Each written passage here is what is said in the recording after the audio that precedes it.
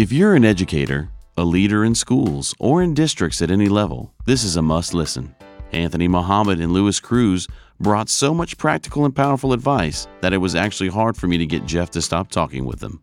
These authors are not just researchers, they're practitioners who have been on the front lines. They get it. Enjoy.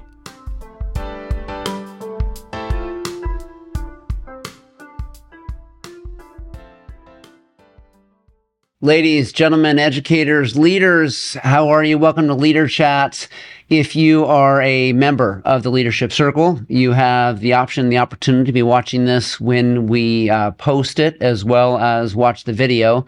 If you are hearing this via a podcast, which is publicly available on a delayed posting for our members, we welcome you to this discussion. Today will be a good one, and let me tell you why.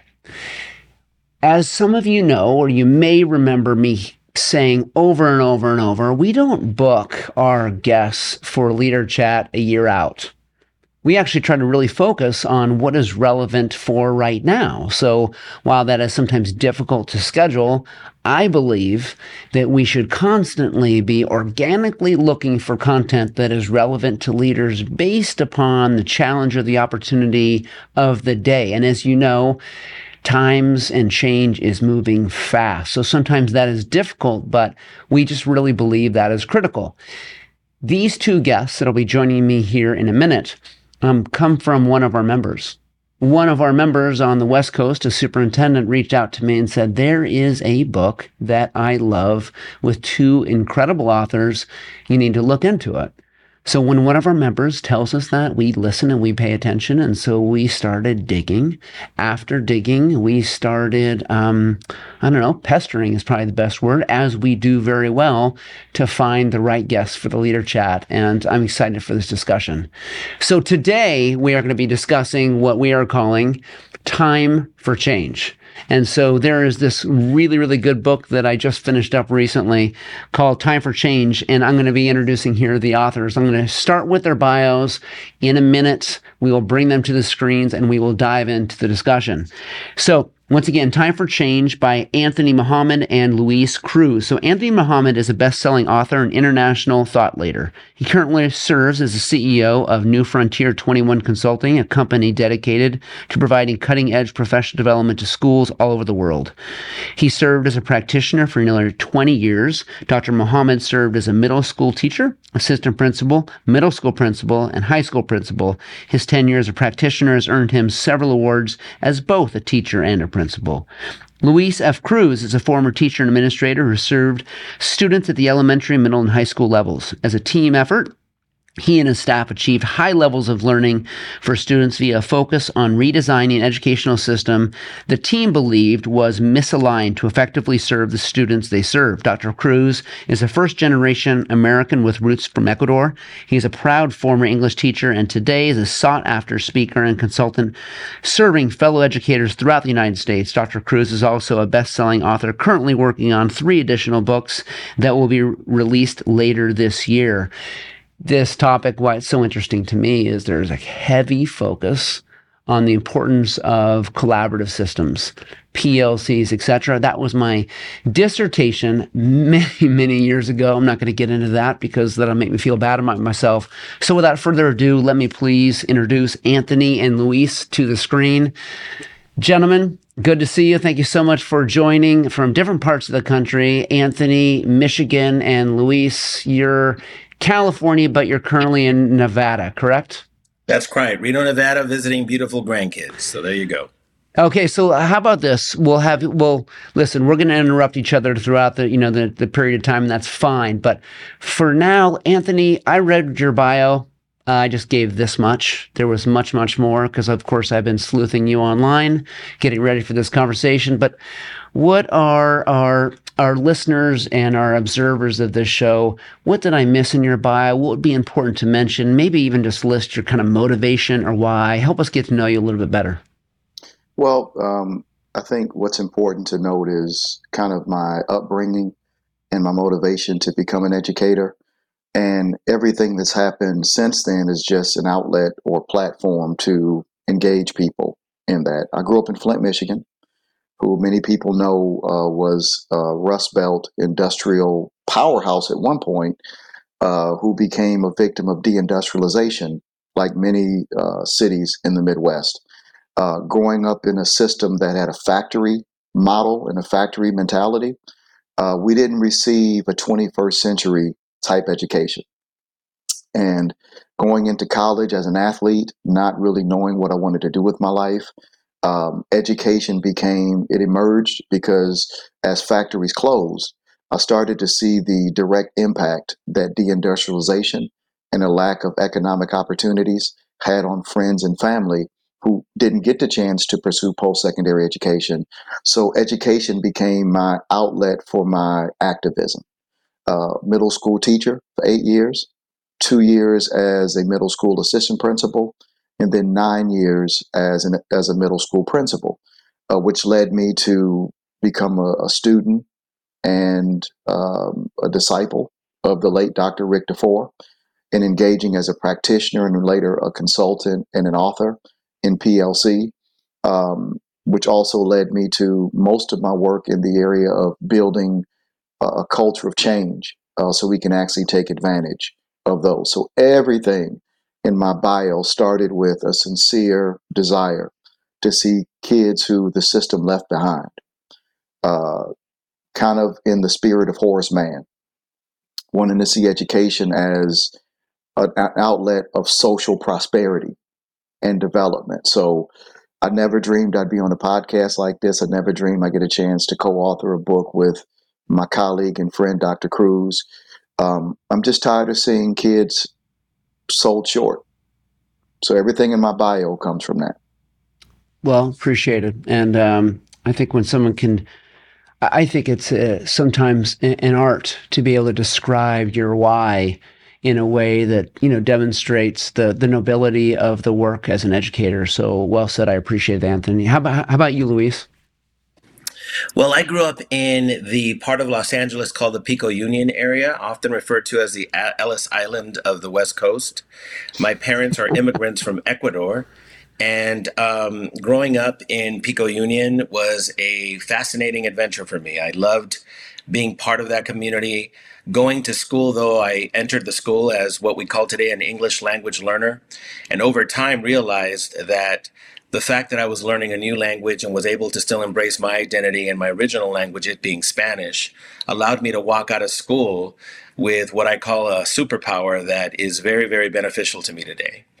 Unfortunately, though, kind of like Anthony, I noticed that I had friends in my community that as we grew older were not benefiting from the education I was receiving both at school and at home. I often say that my mom, while she is not a college graduate, had a PhD in domestic engineering. And so my brother and I, as much as we were surrounded by elements that are often found in urban settings that aren't necessarily the best path in life, kept us from getting in trouble. But as I grew older and proceeded to become a teacher eventually, that same drive to discover why the energy I was putting forth was still not producing the kind of outcome I wanted for all my kids really sort of led me in a direction whereby when I became an administrator, I wanted to figure out more so how I can impact more students in a way that I describe today as permission to be ethically greedy. And that is ensuring that every single child that is present in our building finds a path toward prosperity and happiness in the same manner that I've been able to do. And so that continues to drive me today. And so my area of passion is redesigning school systems so that kids that the system was not intended for are able to benefit from our efforts, our collective efforts. I often say that when people try to use me as an example of someone who made it, I often say that I'm a human outlier. I'm one of many that did not make it. And I want to really sort of figure out with amazing thought leaders and mentors like Anthony, how we can leave a legacy of having created a system that benefits all students, not just some. Well, now I feel intimidated to talk to the two of you, so I appreciate it. And let's kind of start with what I think is what is clearly the theme of this book, as well as your work, as you've described it, as leaders, and this focus on change. And I'll tell you that there's not been a leader chat that we've had over the last year and a half that has not had some connection to the need for change. It just hasn't. I actually still think that we're having a hard time truly diving into the concept of change. Everyone says we need it. There's a huge fight, which is sometimes pulling us back to a traditional environment, even post-COVID, which is almost fascinating to me that would be the concept if we could go back to how it once was. People are searching for a level of normal, and we also know that normal was not serving many of our students throughout this country.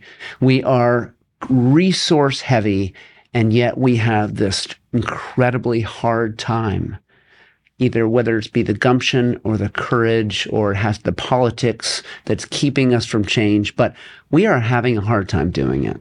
And this book really recognizes the need for that. In fact, I will prove to you over time that I've read more than just the first 3 sentences, but I love the first 3 sentences, so I'm going to read them because it'll be very clear why they're important to me, because it really focuses on leadership. And I would love to hear what you both think about why you feel so strongly that it's a leader's job to push and create the change needed, or at least the change that our kids deserve. So this is what it says. The most vital assets of any organization are the human resources, and the leader is responsible for managing these resources.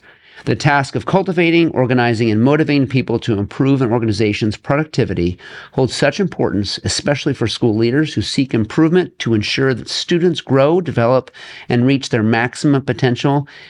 The key to a community's prosperity, leading school improvement, is serious business indeed. So let's just have you guys expand for me. I don't care who goes first. Why is this such a focus on leadership?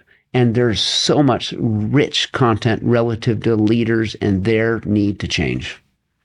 I'll take the first stab at that. I consider myself a student of history, and one of the most important reports released was a Wallace Foundation study on school leadership.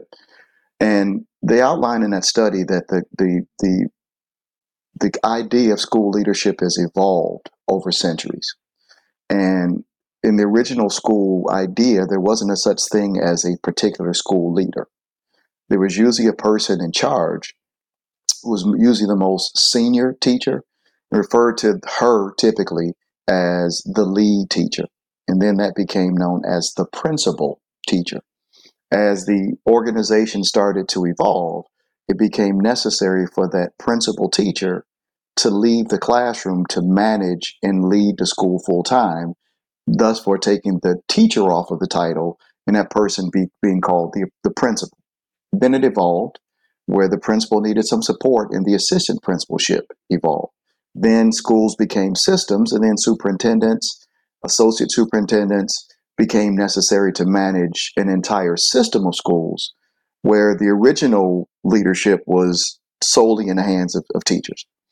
So I wanted leaders to recognize that our position or our place in schools weren't built to give principals and superintendents somebody to lead.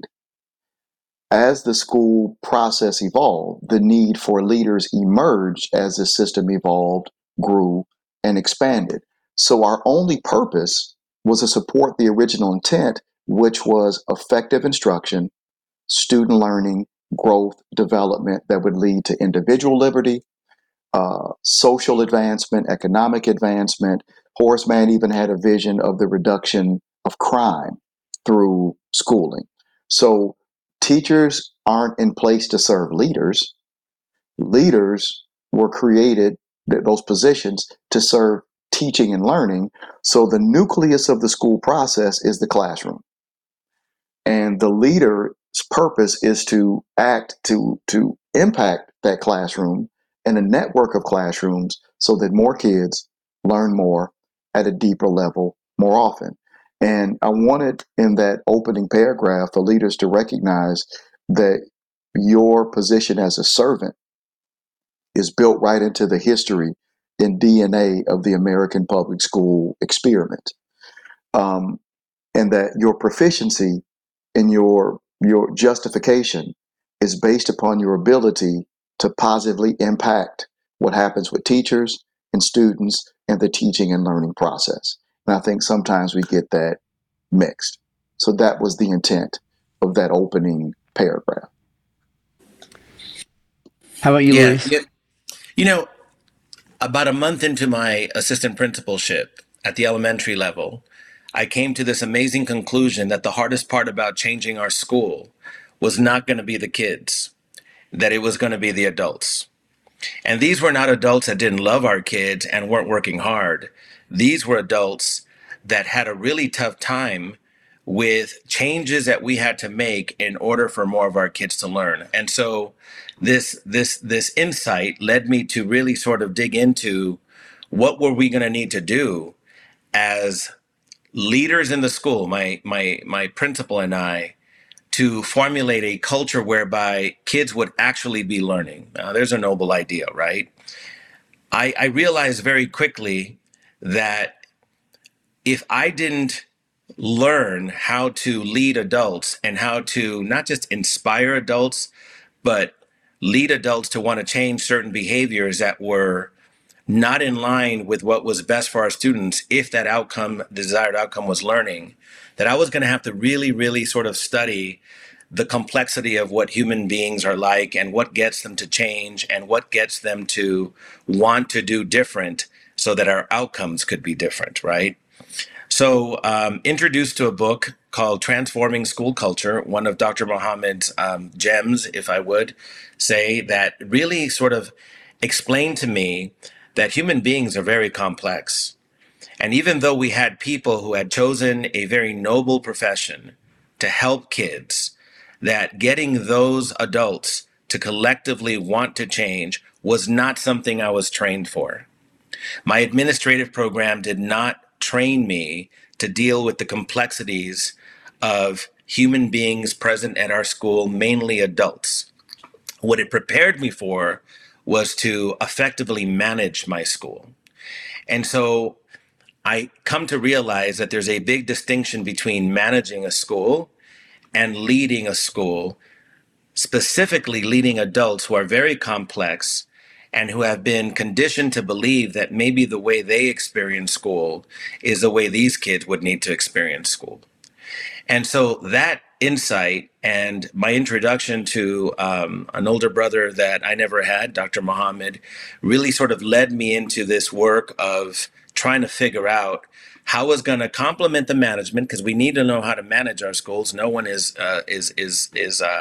arguing that point.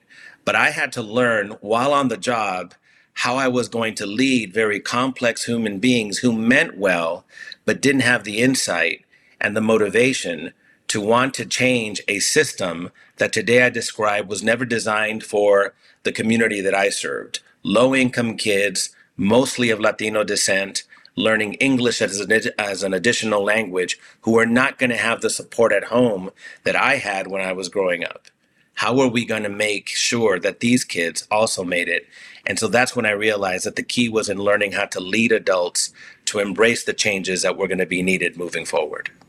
Luis and Anthony, we got a problem. And the problem is we only have so much time. And you just brought up too many things, too many questions in my head. I don't know how we're going to pull this off. But I want to respond and try to lead into another question. And you did address this in the book, but I think leaders face this.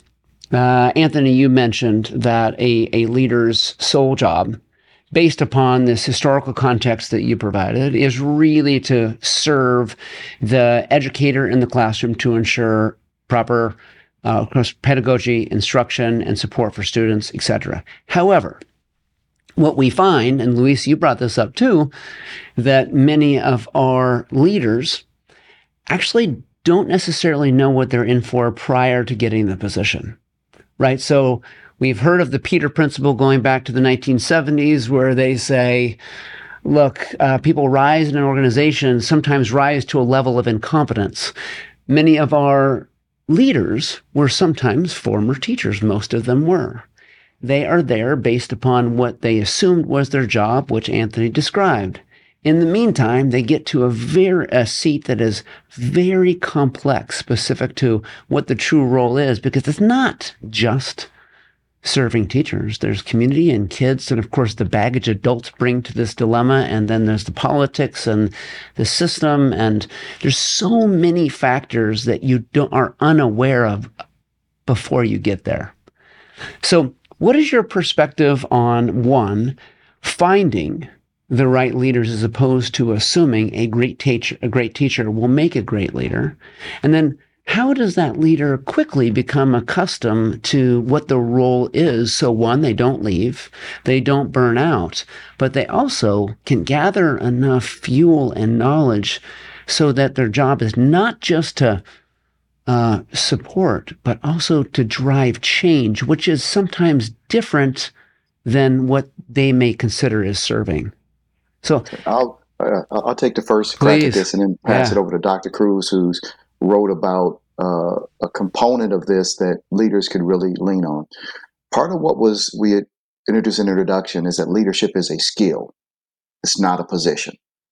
And that skill is best distributed across many, the same way that teaching, we want teachers to work in collaborative teams because our group IQ is always greater than individual IQ. So the idea of the hero leader or the hero principle is really outdated. It's antiquated and it's not really effective. So leadership is a skill. It's not a position. And one of the things that leaders fall into, and we address some of the research on this in the introductory chapter, is you mentioned that Peter principle, the assumption that a person, because they're good at something, has the ability to move up in the organization and to guide other people into that skill. There is a body of literature that I cited in the book that is emerging that it may be the complete opposite, that somebody who was natural at a particular skill may be the least qualified person or people to lead others. And a lot of that recent research comes from athletics. Some of the most naturally gifted athletes fail miserably when they become coaches or general managers. Some of the emerging research has shown that they become less patient because they expect everyone to have the same level of expertise as they do. They're not really good at strategy because what became natural to them, others have to attain strategically, and they become less patient. And even some of the researchers describe them as arrogant. Magic Johnson was a terrible coach. He became a terrible general manager. Michael Jordan became a terrible general manager and owner because the assumption that because I'm a great teacher, I ought to lead other people to do that. And I think a part of what Dr. Cruz offered in his part of the book was the idea of a guiding coalition, that a leader that's trying to take on this by his or herself is really barking up the wrong tree. The same way a teacher who thinks that she can be everything to every kid by herself is fooling herself because the job is just too complex. But a collaborative team that brings together the expertise, the insight, the skill set of many in an organized structure can help all the teachers become successful together in a way that one teacher can't do it by his or herself. So I'm going to hand it off to Dr. Cruz because he wrote extensively in his part of the book about the guiding coalition and shared leadership. Thank you, Anthony. So we have this assumption, I think, in schools, and I had the same assumption that because I was an administrator, I was now going to be the leader of the school. And so one of the things I share with administrators today is that leadership can no longer be synonymous with only administration. So this idea that we are going to create a team of people that must include teachers to guide the changes and to guide the other adults in the changes that we're going to need to embrace to become a much more effective organization really was the key in not only my work as a practitioner, but in the work I see now play out in schools, right? So the best thing that administrators can do when they arrive at a school site. My wife, for example, is going to be a middle school principal next year. She's spent years being an elementary school principal, and now she's going to be a middle school principal. And I said to her, you got to hit the ground listening first and foremost. But over time, the best thing that you can do is assemble a team of influential teachers who will lead with you. So that wasn't taught to me in my administrative credential courses. This idea that it would take a team to really deal with the complexities of the human emotion, specifically adult human emotion at our school. Howard Gardner writes a book called Changing Minds. And in that book, he talks about how, in a nutshell, the two ways that you're going to change people's minds to want to embrace the changes needed is you're going to need to show them irrefutable evidence that there's a better way of doing something. So seeing is believing. But positive peer pressure was his second most important characteristic. So if we can assemble a team of influential teachers at our school and then work with them to sort of gauge where our organization is at and what changes are going to need to happen moving forward, now we've identified the entity on campus that is going to be able to move the faculty and staff in a direction that will be most beneficial to our students. So the key is not going in, as Anthony talked about, with this sort of, I've arrived, get ready, I'm going to be your leader, your messiah, your follow me and everything will be okay. You're going to have to be a person who comes in and says, I'm going to try really hard not to be the guy or the woman who leads this school. I'm going to assemble me a team of people. And once I get to know who the players are, who the influencers are, then we together are going to become an entity on campus that is going to provide the positive pressure needed to begin to turn the chains of change that are going to be needed at our school site.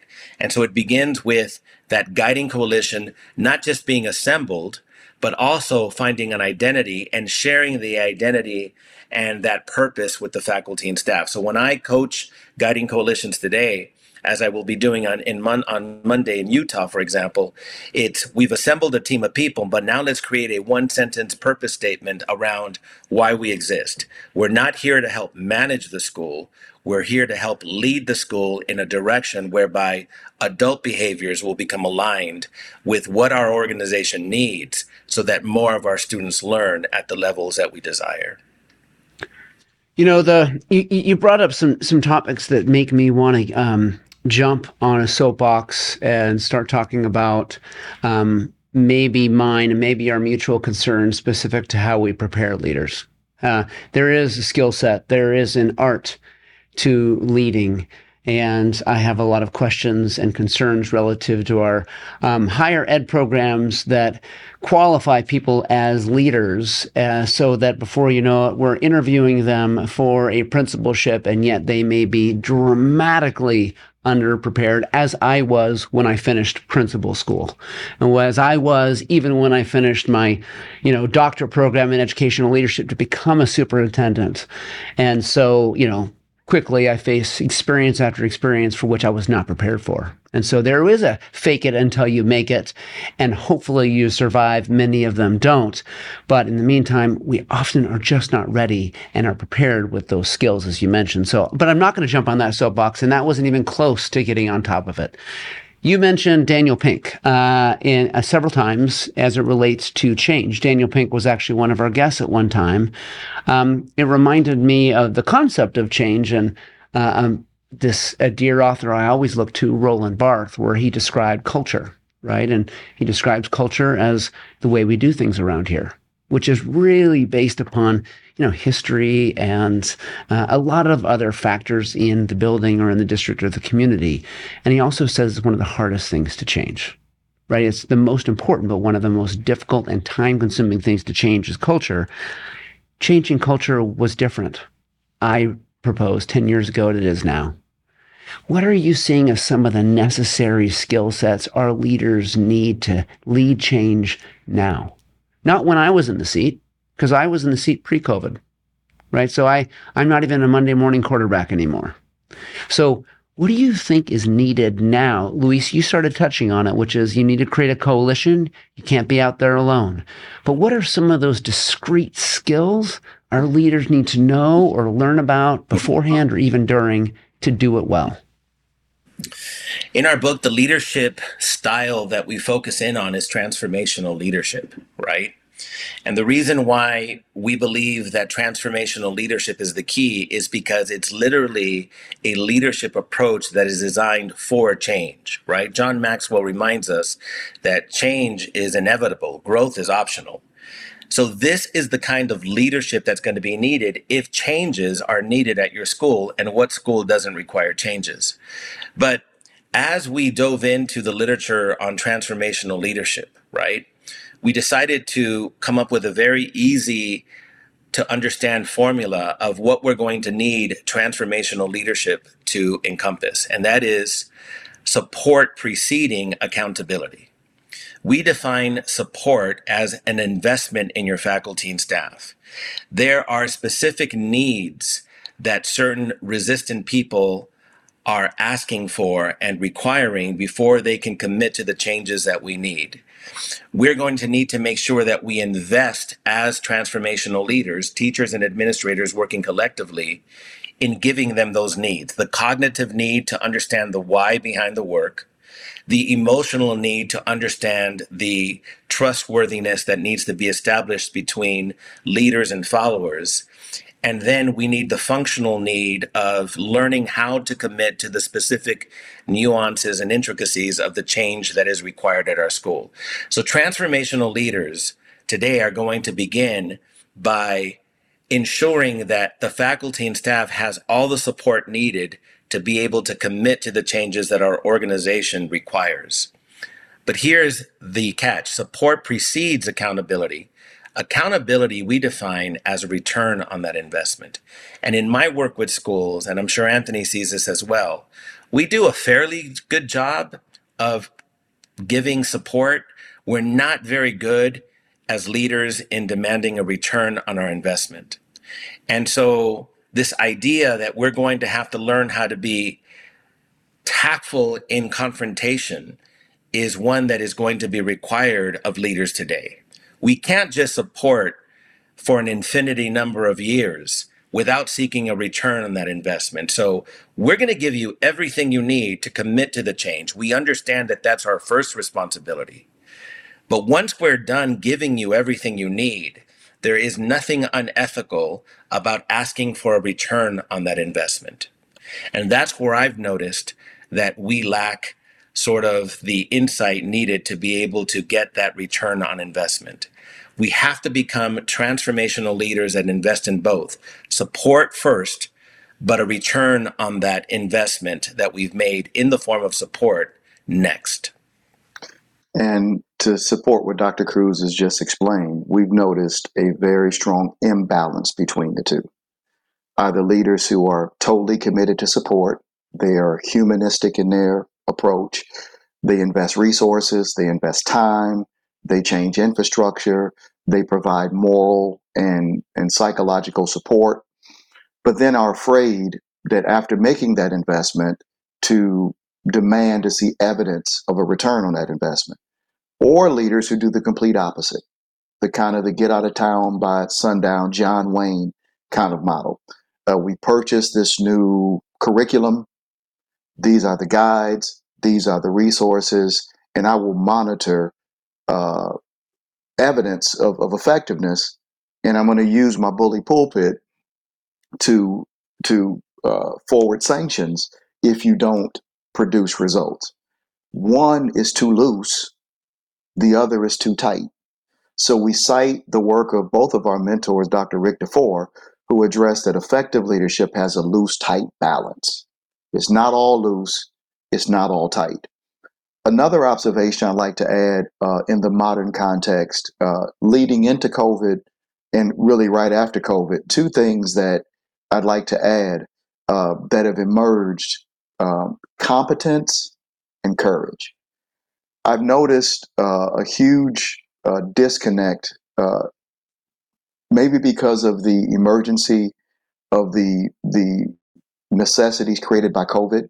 Administrators weren't prepared to be epidemiologists and check temperatures and follow CDC guidelines. That the management and the survival of the organization was really critical. 2020, 2022, going into 2023. But there's been a step back from the importance of research, professional practice, curriculum, instruction, those important nuances of effective teaching and learning. And the adoption of prefabricated curriculum models that have been sloppily implemented, poorly supported, and poorly managed. And then the other one is courage. In the face of a lot of the political issues that have come up since 2017, 2018, 2020, the policies in Florida around Don't Say Gay, the issues of critical race theory and other hot button issues, even during COVID, the mask on, mask off debate. Our discourse in public life has become less and less civil. And we've seen them in the halls of schools. We've seen them in Board of Education meetings where people advocate for a particular political ideology and then strongly advocate through being abrasive, through being insulting as their methodology to convince an entire institution to adopt certain policies around that ideology. So there are districts that you can't even say the word equity. There are districts where you can't even address the issue of historic systemic racism, dumbing down curriculum, banning books. So you can have all the skill of diplomacy and but if you don't have any courage to say that we're here to serve all kids. We're not here to judge their religion, their cultural background, their sexual orientation, the sexual orientation of their parents. We're not red or blue, but we are true to that. And I'm concerned that we're on the precipice, if we're not careful, of losing the soul of our profession.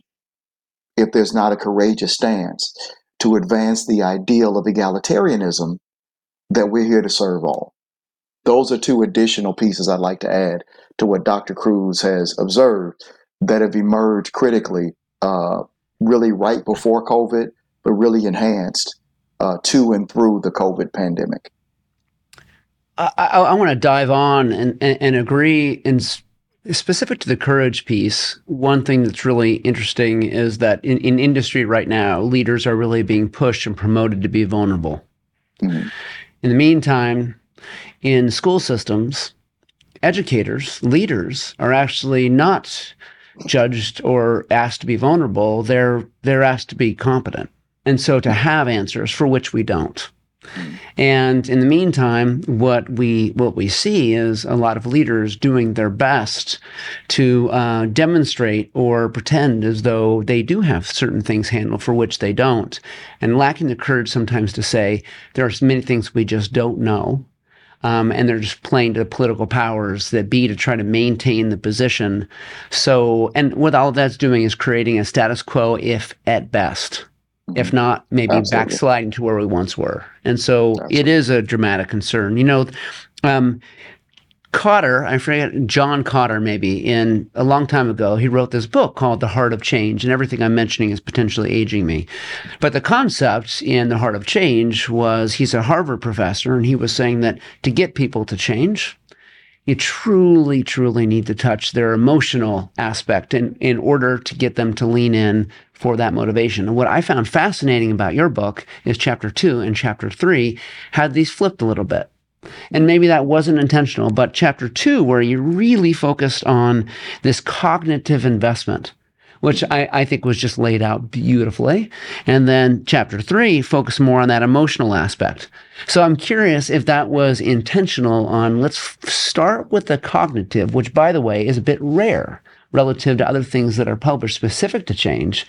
And then we'll also make sure to mention the critical need to attach to people's emotions, which, as we know, is really important in the world of education, because that usually is what drives us, is this emotional why.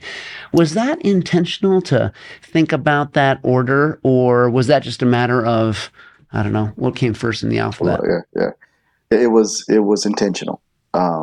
Those 4 transformational skills emerged from the Transforming School Culture study and book, where I studied 34 schools to try to understand why were some schools' cultures healthier than others who happened to be toxic, and trying to control for as many factors as possible. And in the interview process, we employed what's called the 4 whys. And I'm sure some of your viewers are really familiar with that. To get to a root cause of an issue, you ask the interviewee why 4 times to get to the root or the cause of what you see at the surface. So as we were doing interviews about some of the troubles that teachers were articulating and why they were not invested in being a part of the change process, as we got down to the 4th why are you so bitter? Why are you so resistant? Why are you not engaged? The vast majority of the time, the reason was, I don't understand. I don't know why I'm meeting on a team. I don't know why we have to pick guaranteed and viable outcomes. I don't know why we have to engage in Webb's depth of knowledge to understand rigor in our instruction and in our assessment. So it was a confusion. And that was the most dominant and most prevalent reason in the 34 schools that were studied for why people resisted change. So the reverse of that is that if leaders understood how to make what we call the minds, if there could be a meeting of the minds, why am I on a team?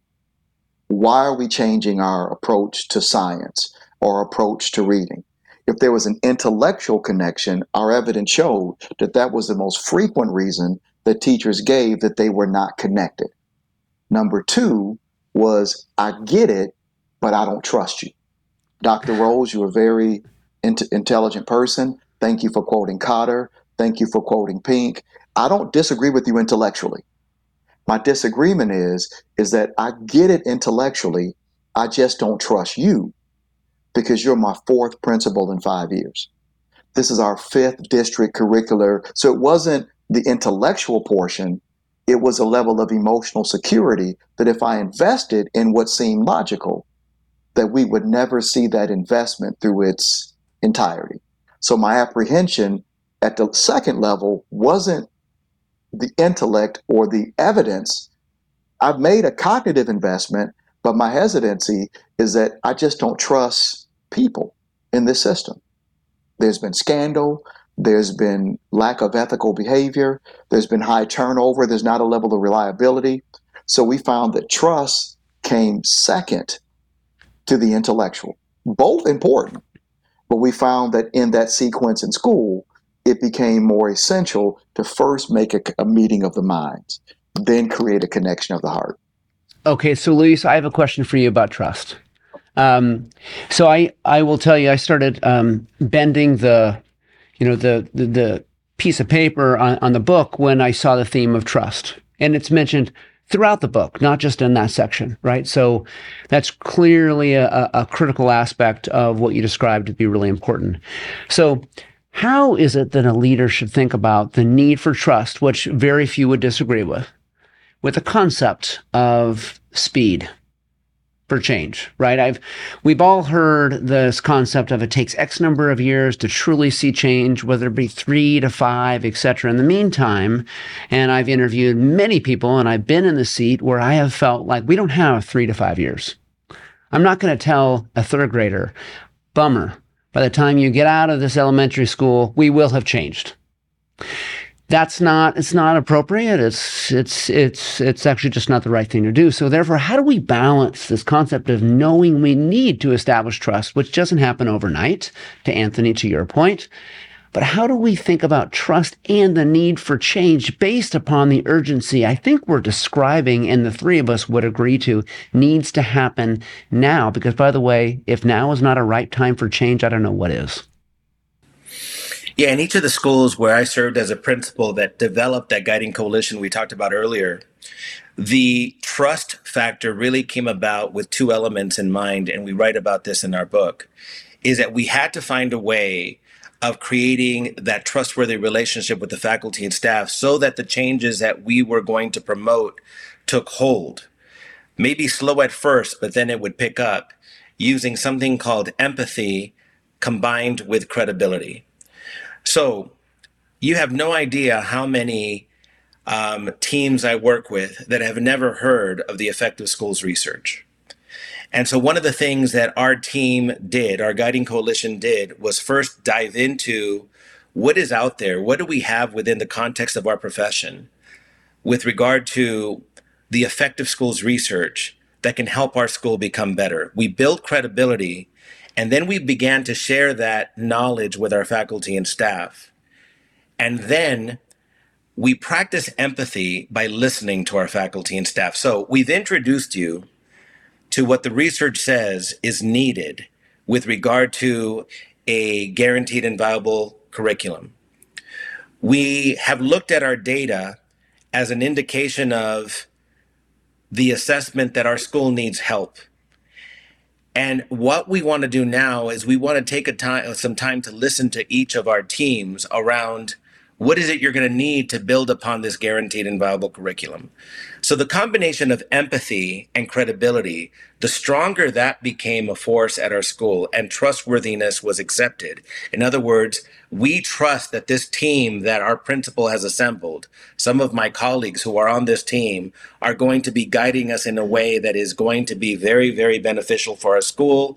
We see now that it's not just the principal standing in front of the faculty and staff, but it's teachers who have been here and are learning this work, that are promoting this work.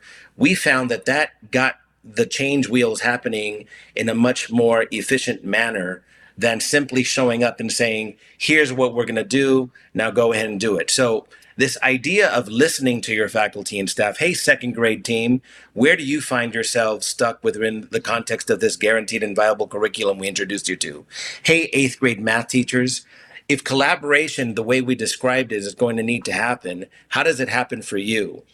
The more we listened to our faculty and staff and the more we responded to their needs, not with sympathy, oh, you guys are really struggling with this, so don't worry about it, we don't have to do it, but instead, this is what you're saying you need, let's get you what you need. We noticed that the wheels of change began to spin a little quicker and a little bit more efficiently. So that support in the form of tactfully listening to our faculty and staff, hence responding to their needs, created the trust needed so that the wheels of change could pick up speed and we can get the desired outcomes that we were seeking quicker rather than later. And I'd like to add one more gem to what Dr. Cruz shared. Is one of the things we were careful about in the chapter on trust is that trust cannot be made synonymous with likability. That trust is really a synonym for reliability. Trust is more than emotion. I'm not necessarily in love with gravity, but I trust it. If I step off of my porch, I can pretty much, with 100% certainty, predict gravity's response. So trust is not necessarily, it's not a synonym of how much I'm endeared to you or how affable you find your leader. Is your leadership reliable? And Doug Reeves, one of the ways he describes trust, promises made, promises kept. So it's something that you model, and because I don't have to like you to trust you, is that your behavior is reliable and predictable as it relates to your vision and our purpose as an organization. So when Dr. Cruz mentioned listening to teachers, gauging their needs, it's not necessarily endear him to every teacher, but what it will show is that there's a consistent level of behavior that's reliable and aligned with the vision and the purpose that principal is trying to model, or that superintendent, whoever's trying to model. So don't mistake listeners, the fact that your teachers may like you, they may find your personality pleasant with being trusted, because you can dislike somebody you trust. There were times my mother, I didn't always like her, but I trusted her. There's going to be food on the table, that she was going to be consistent in the principles and values that she instilled in us. So don't mistake likability with trustworthiness. They're distinctly different. Well, as a parent of two kids, I'll remember that. So thank you. Absolutely. So let me, like I said from the very beginning, from the get-go, after you addressed the first question, I said we're in trouble, because I could keep you here all day.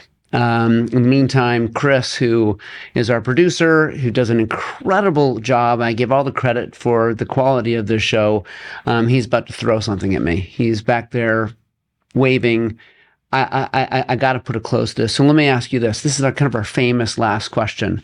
In the leadership circle, we have a saying that we stole from my pastor, which is circles are better than rows.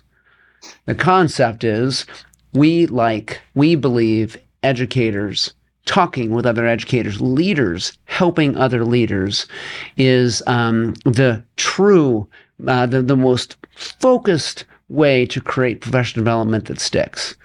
However, this is the one thing that we do to provide content. So let's just pretend the three of us are sitting around a table, and on the other side or around this circular table are principals, superintendents, assistant superintendents, and the academic as well as the operational side of the house. It doesn't matter.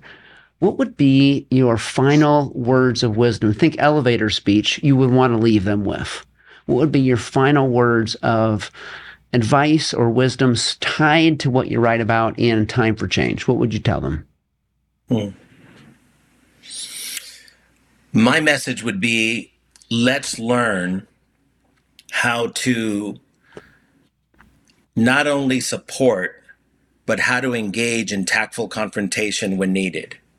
Let's learn how to become ethically greedy and provide a sense of ethical greed with regard to wanting more evidence of learning at our school.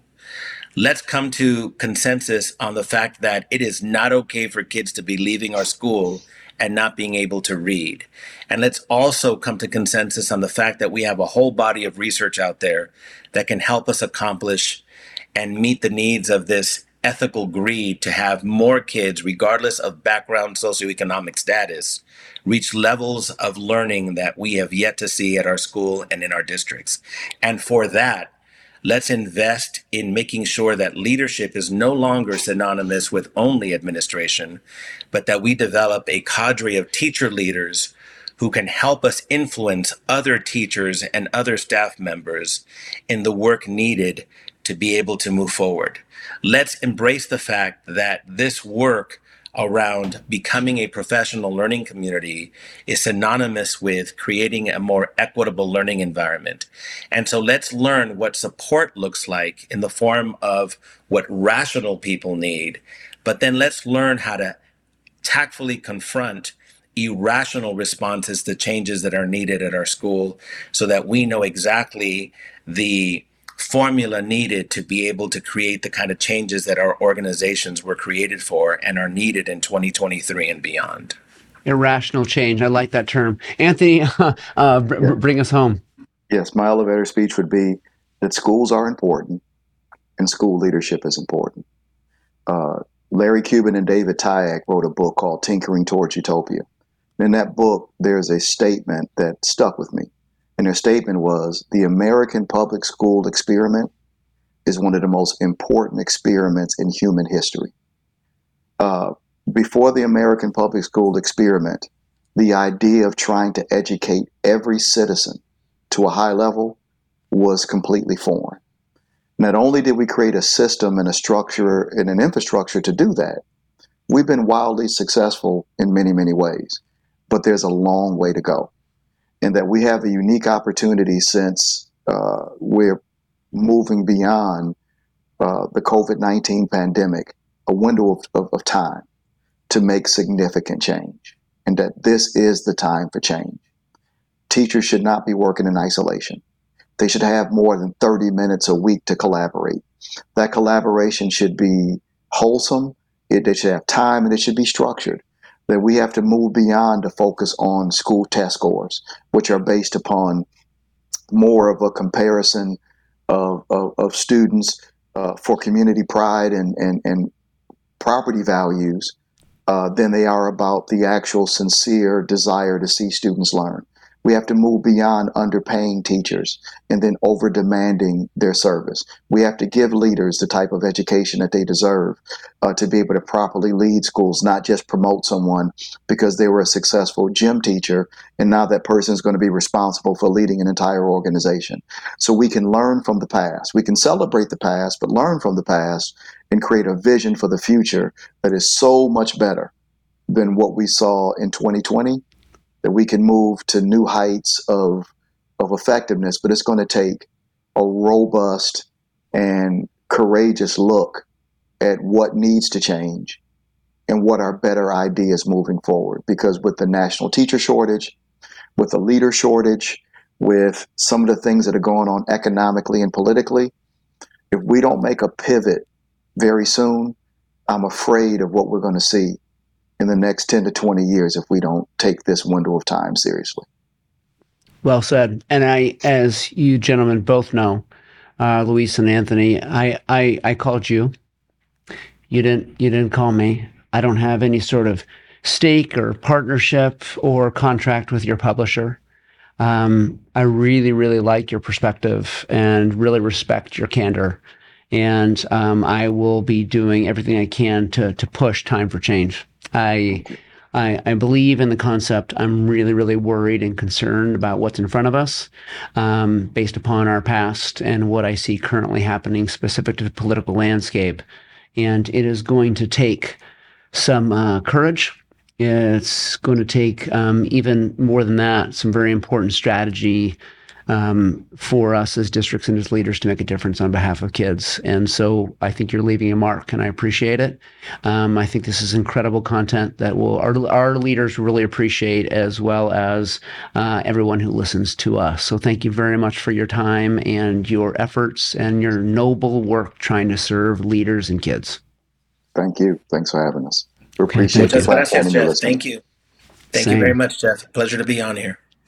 Ladies and gentlemen, thank you for listening. Thank you for engaging with us. I know that this we went long, and that's on me. I could have kept going. I really, really think this is something for you to pay attention to, not just because of what was said, but just the overall concept. It is time. Our students deserve us to change, and that is not going to come easily. We cannot get there without demonstrating a great deal of courage, and it will be bumpy. But I would state that our kids and our country is worth it. Everyone, educators, leaders, be well.